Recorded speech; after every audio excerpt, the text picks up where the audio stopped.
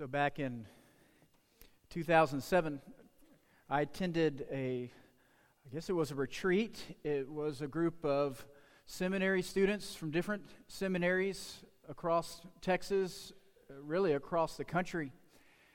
And there was a group there. It was a Jewish group of students. And every morning, one of the groups would lead the others in a devotional. And this Jewish group, I think it was a Tuesday morning, led all of the students there in some morning devotionals, and they showed us how they prayed. And they gave us copies of their prayers. And I still have a copy of that prayer, of those prayers, because they told us, if you're going to take these copies of these prayers, you cannot throw them away.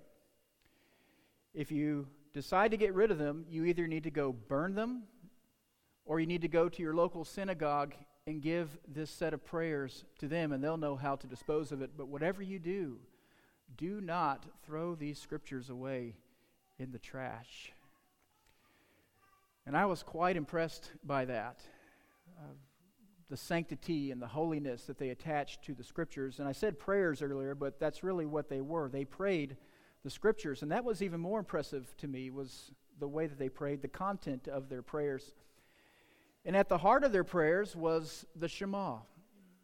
Hear, O Israel, the Lord is one. These ancient words that we hear every 10 weeks here at Brentwood Oaks. We heard them last week. Ancient words that we just sang together, that Isaac led us in this morning.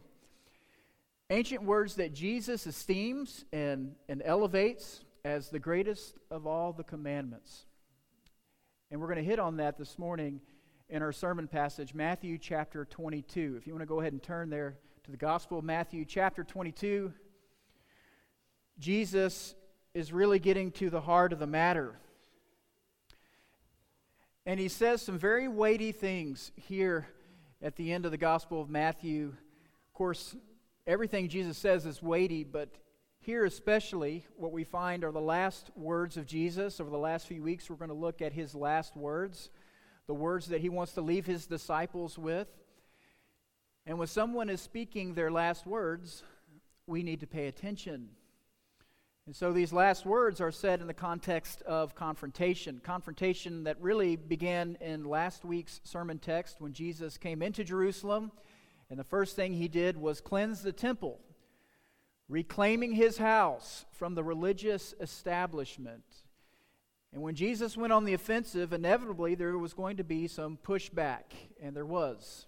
The Pharisees, the Sadducees, the scribes, the teachers of the law, this whole group came back at Jesus, and they asked him some questions. Not innocent questions, mind you. There was a motive behind these questions. Just to set the context of our sermon text, let's look at Matthew chapter 22, verse 15. It says, "Then the Pharisees went and plotted how to entangle him in his words." They were setting traps for Jesus in his words, trying to humiliate him, but also they were trying to gather evidence. Well, evidence for what? Well, evidence for the inevitable trial that was looming. And so what we have in Matthew 22 is really a game of words, a battle of wits. First, the Pharisees come, and they try to gather evidence against Jesus as an insurrectionist against the Roman Empire. It doesn't work. The next group that comes are the Sadducees, another Jewish sect. They did not believe in the resurrection of the dead. And so they tried to come up with a scenario, a hypothetical, a conundrum to trick Jesus in his words. It doesn't work. In fact, just the opposite happens. The crowds who are overhearing this are astonished. Well, the Pharisees come back for one more shot. And this time they send the big guns. They send a lawyer, one who knows the little details of the law. Perhaps the lawyer will be able to trip Jesus up. And this is what happens. Our sermon text this morning, Matthew chapter 22, beginning in verse 34. Hear the word of God. When the Pharisees heard that he had silenced the Sadducees, they gathered together. And one of them, a lawyer, asked him a question to test him. "Teacher, which is the great commandment in the law?" And he said to him, "You shall love the Lord your God with all of your heart, with all of your soul, and with all your mind. This is the great and first commandment. And a second is like it. You shall love your neighbor as yourself. On these two commandments depend," and some translations say hang. The image there is something hanging on a doorpost. "On these two commandments depend all of the law and the prophets." Well, may God bless the reading of His Word. I am not an anti-smartphone guy, although I'm kind of ambivalent as to, is it really necessary to have one of these things? There is a movement against smartphones. It's a very tiny movement amongst the hipsters. They're starting to buy flip phones again, going back into the Stone Age, sending text with the little letters above the numbers there on the keypad. And part of the reason why they're doing this is because they were trying to experience what's called digital detox. They feel overly connected, and so they're trying to get away from always being connected to others, so they're getting rid of their smartphones. And I would probably join them, except for a few things. Group texts are really nice with a smartphone. I enjoy not lugging around a big camera. It's nice to have a camera. I'm not doing a commercial for a smartphone, by the way. But one of the things I really love about a smartphone is the GPS function. I'm trying to remember what life was like before that. Before we had those apps, Waze, Google Maps, whatever you use to get to your destination. And as much nostalgia as I might have about having to go into a convenience store and ask for directions, or having to go to a payphone and draw a little map on a napkin as you're talking to someone, or pulling over to the side of the road and getting out and looking at the sun to find your bearings. I've done all three of those, by the way. I really like having the directions plotted out for me and that nice, sweet voice telling me where to go. She never gets angry. When I make a wrong turn, overshoot the exit, there's this nice voice redirecting, repositioning, rerouting me to my destination. What would life be like without GPS? Well, I think in our sermon text this morning, the Pharisees could have used a GPS. They'd lost their way. They needed to be rerouted, and the sad thing is, I don't think they realized it. They didn't even know they were lost. Now, they had the same destination we have today, to get in right relationship with God, but somewhere along the way, they had taken a few wrong turns, and now they were lost. You see, for the Jewish people, right relationship with God involved obeying the commandments of the Torah being the law of Moses. It was following the commands, it was carrying out the right sacrifices, making sure you attended the right festivals, making sure you lived in that proper rhythm of worship. And this was not easy to do, and it had become burdensome, mostly because of the Pharisees themselves. Because if the law of Moses was a roadmap, there are plenty of twists and turns and side streets and back alleys. In the Torah, there are 613 commandments, 248 positive, 365 prohibitions, negative commands. Lots of commands. And then there's the commentary on the commands, which are commands within the commands. Now, it's not a bad thing to obey the commands. In fact, Jesus says, we could finish the sentence, if you love me, you will what? Obey my commandments. We are commanded to obey the commands, but there's a point where the priorities can get out of sorts with obeying the commands. And in trying to keep all the commands and the commands within the commands, the Pharisees had lost their way as to what was truly important. This morning in our Bible classes, we worked through Matthew chapter 23, the woes given to the Pharisees. And the critique, the major theme there is that the Pharisees were majoring in the minors, so to speak, focusing on the wrong side streets instead of the main road. We read it last week in Matthew 23, verse 23, where Jesus says, "You are tithing correctly, but you are neglecting the weightier matters of the law, justice, mercy, faithfulness." Jesus would say that you are cleaning the outside of the cup, but inside you are full of self-indulgence. You're full of greediness. They had lost their way. We see it in the stories, just working through the Gospel of Matthew. The Pharisees get upset. Do you remember the story on the Sabbath day, the day of rest, when the disciples are starving and they pluck a few heads of grain and they start to eat? And the Pharisees get upset. You're not supposed to do that, even though you're starving. They get upset at Jesus at healing on the Sabbath day. In fact, Jesus invites that controversy. They chastise Jesus' disciples for not washing their hands before supper in the tradition of the elders. And Jesus says, you're not even honoring your mother and father correctly, and you're getting upset at the disciples. And then we saw last week the religious establishment getting upset with the noise, the children, the blind, the lame, there in the temple shouting, "Hosanna to the Son of David." They had lost their way behind an obsession of keeping every jot and every tittle of the law. The law had moved from being a tool to reach their destination to becoming their master. They were slaves to the law, and they needed to be rerouted.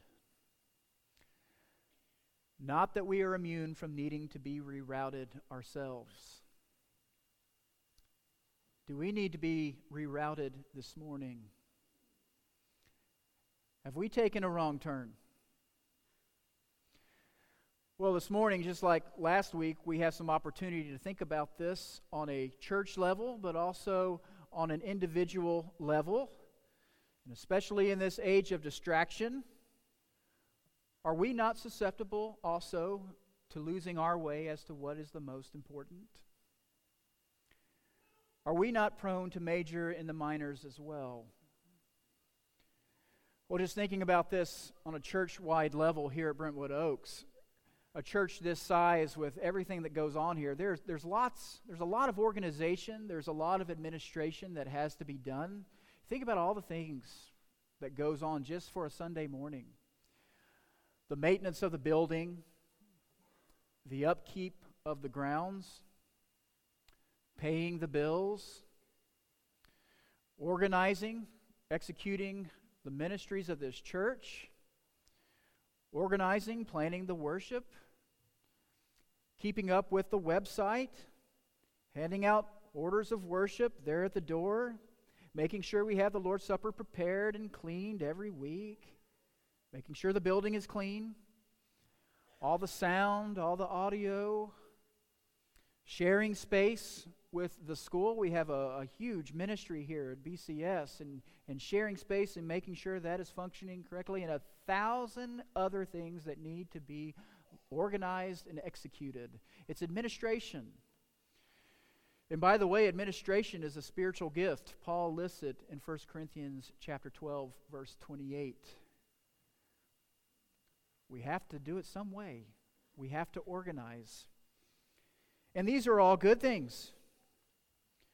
But even good things can take our focus off of the weightier matters of the law if we're not careful to keep our priorities straight. Well, what about this on an individual level? How are we doing with our priorities? Do we have our priorities straight when it comes to our time, our resources, our devotion?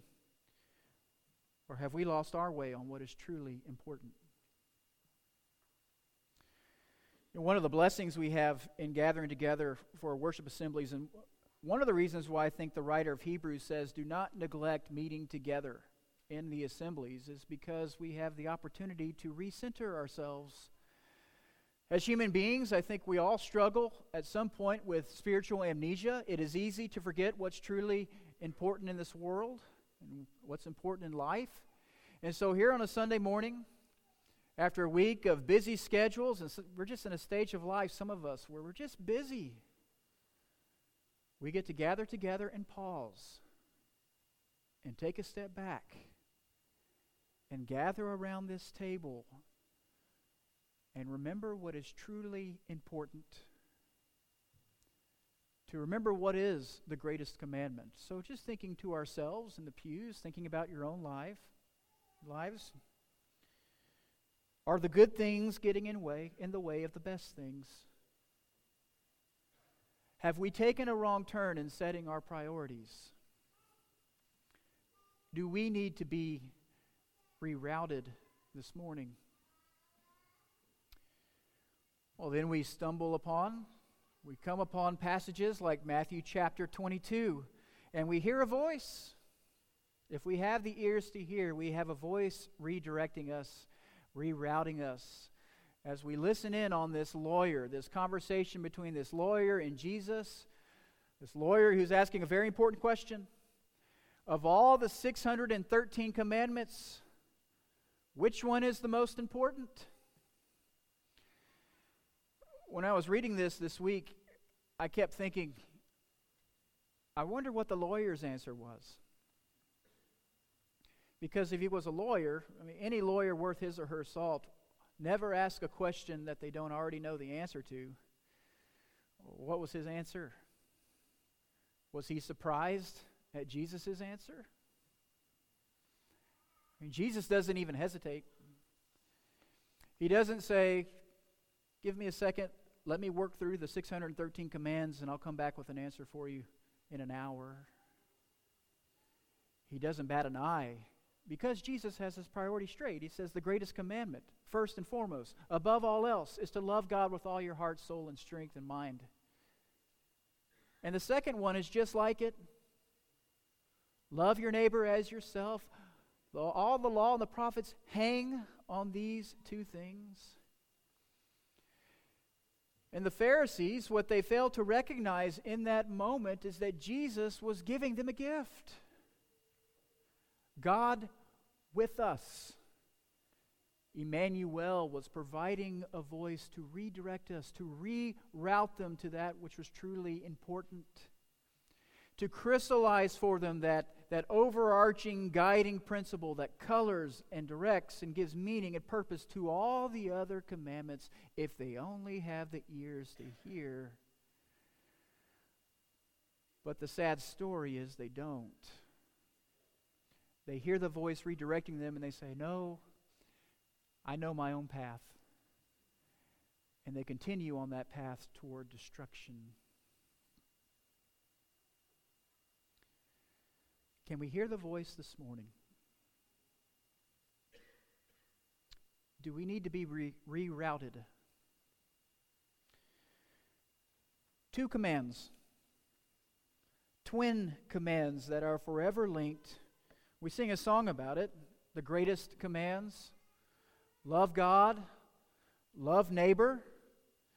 There's a reason why these two commandments are the greatest of the commandments, not only because they summarize all of the law, but they also do something for us on a very personal basis. These two commandments go to the very heart of what it means to be a disciple. Because it's these two commandments that truly de-center us, and that's really what we need as human beings. The temptation from the garden is to be a god of ourselves, to become like God. And with these two commands, we have the opportunity to move outside of ourselves. First, to the transcendent, to someone who is bigger than us, someone who is beyond the borders of humanity's thinking, our Creator, our Redeemer, our Sustainer. We fix our affections on the transcendent. But secondly, horizontally, we move outside of ourselves toward the other, toward our neighbor. We consider their needs before our own. We do, as Paul says, that very hard word. We consider others better than ourselves. And what's happening is Jesus is helping us move away from ourselves as the center of our universe. He's restoring our true humanity. So at the end of the day, it is this movement away from ourselves and our desires that really sets the framework for our lives. It's that movement outside of ourselves that really redirects us whenever we take a wrong turn. It's that movement outside of ourselves that really should run through every single thing that we do here, from bulletins to vacuuming to preparing meals to praying over this order of worship each and every week. Everything, those 4 statements back there, listen to the outward trajectory as I read them: worshiping God, bringing people to faith, conforming to the image of Jesus, caring for others in need. That's just a restatement of love God, love neighbor. Love God, love neighbor. That was the GPS for Israel, the heartbeat of their prayers. That was the GPS for the early church. That is the GPS for the people of God here today at Brentwood Oaks, here in 2019.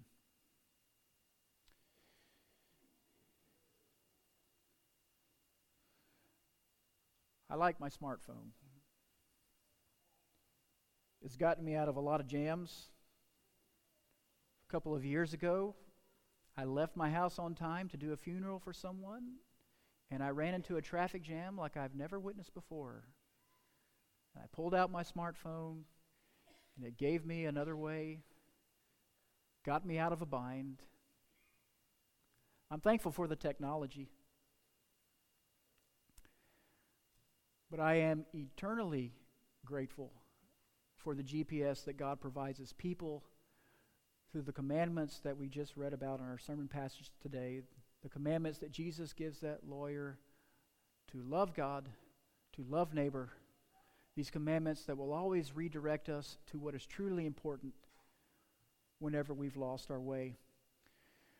Well, maybe this morning we come here and we find ourselves having made a wrong turn in life, and maybe we need to be rerouted.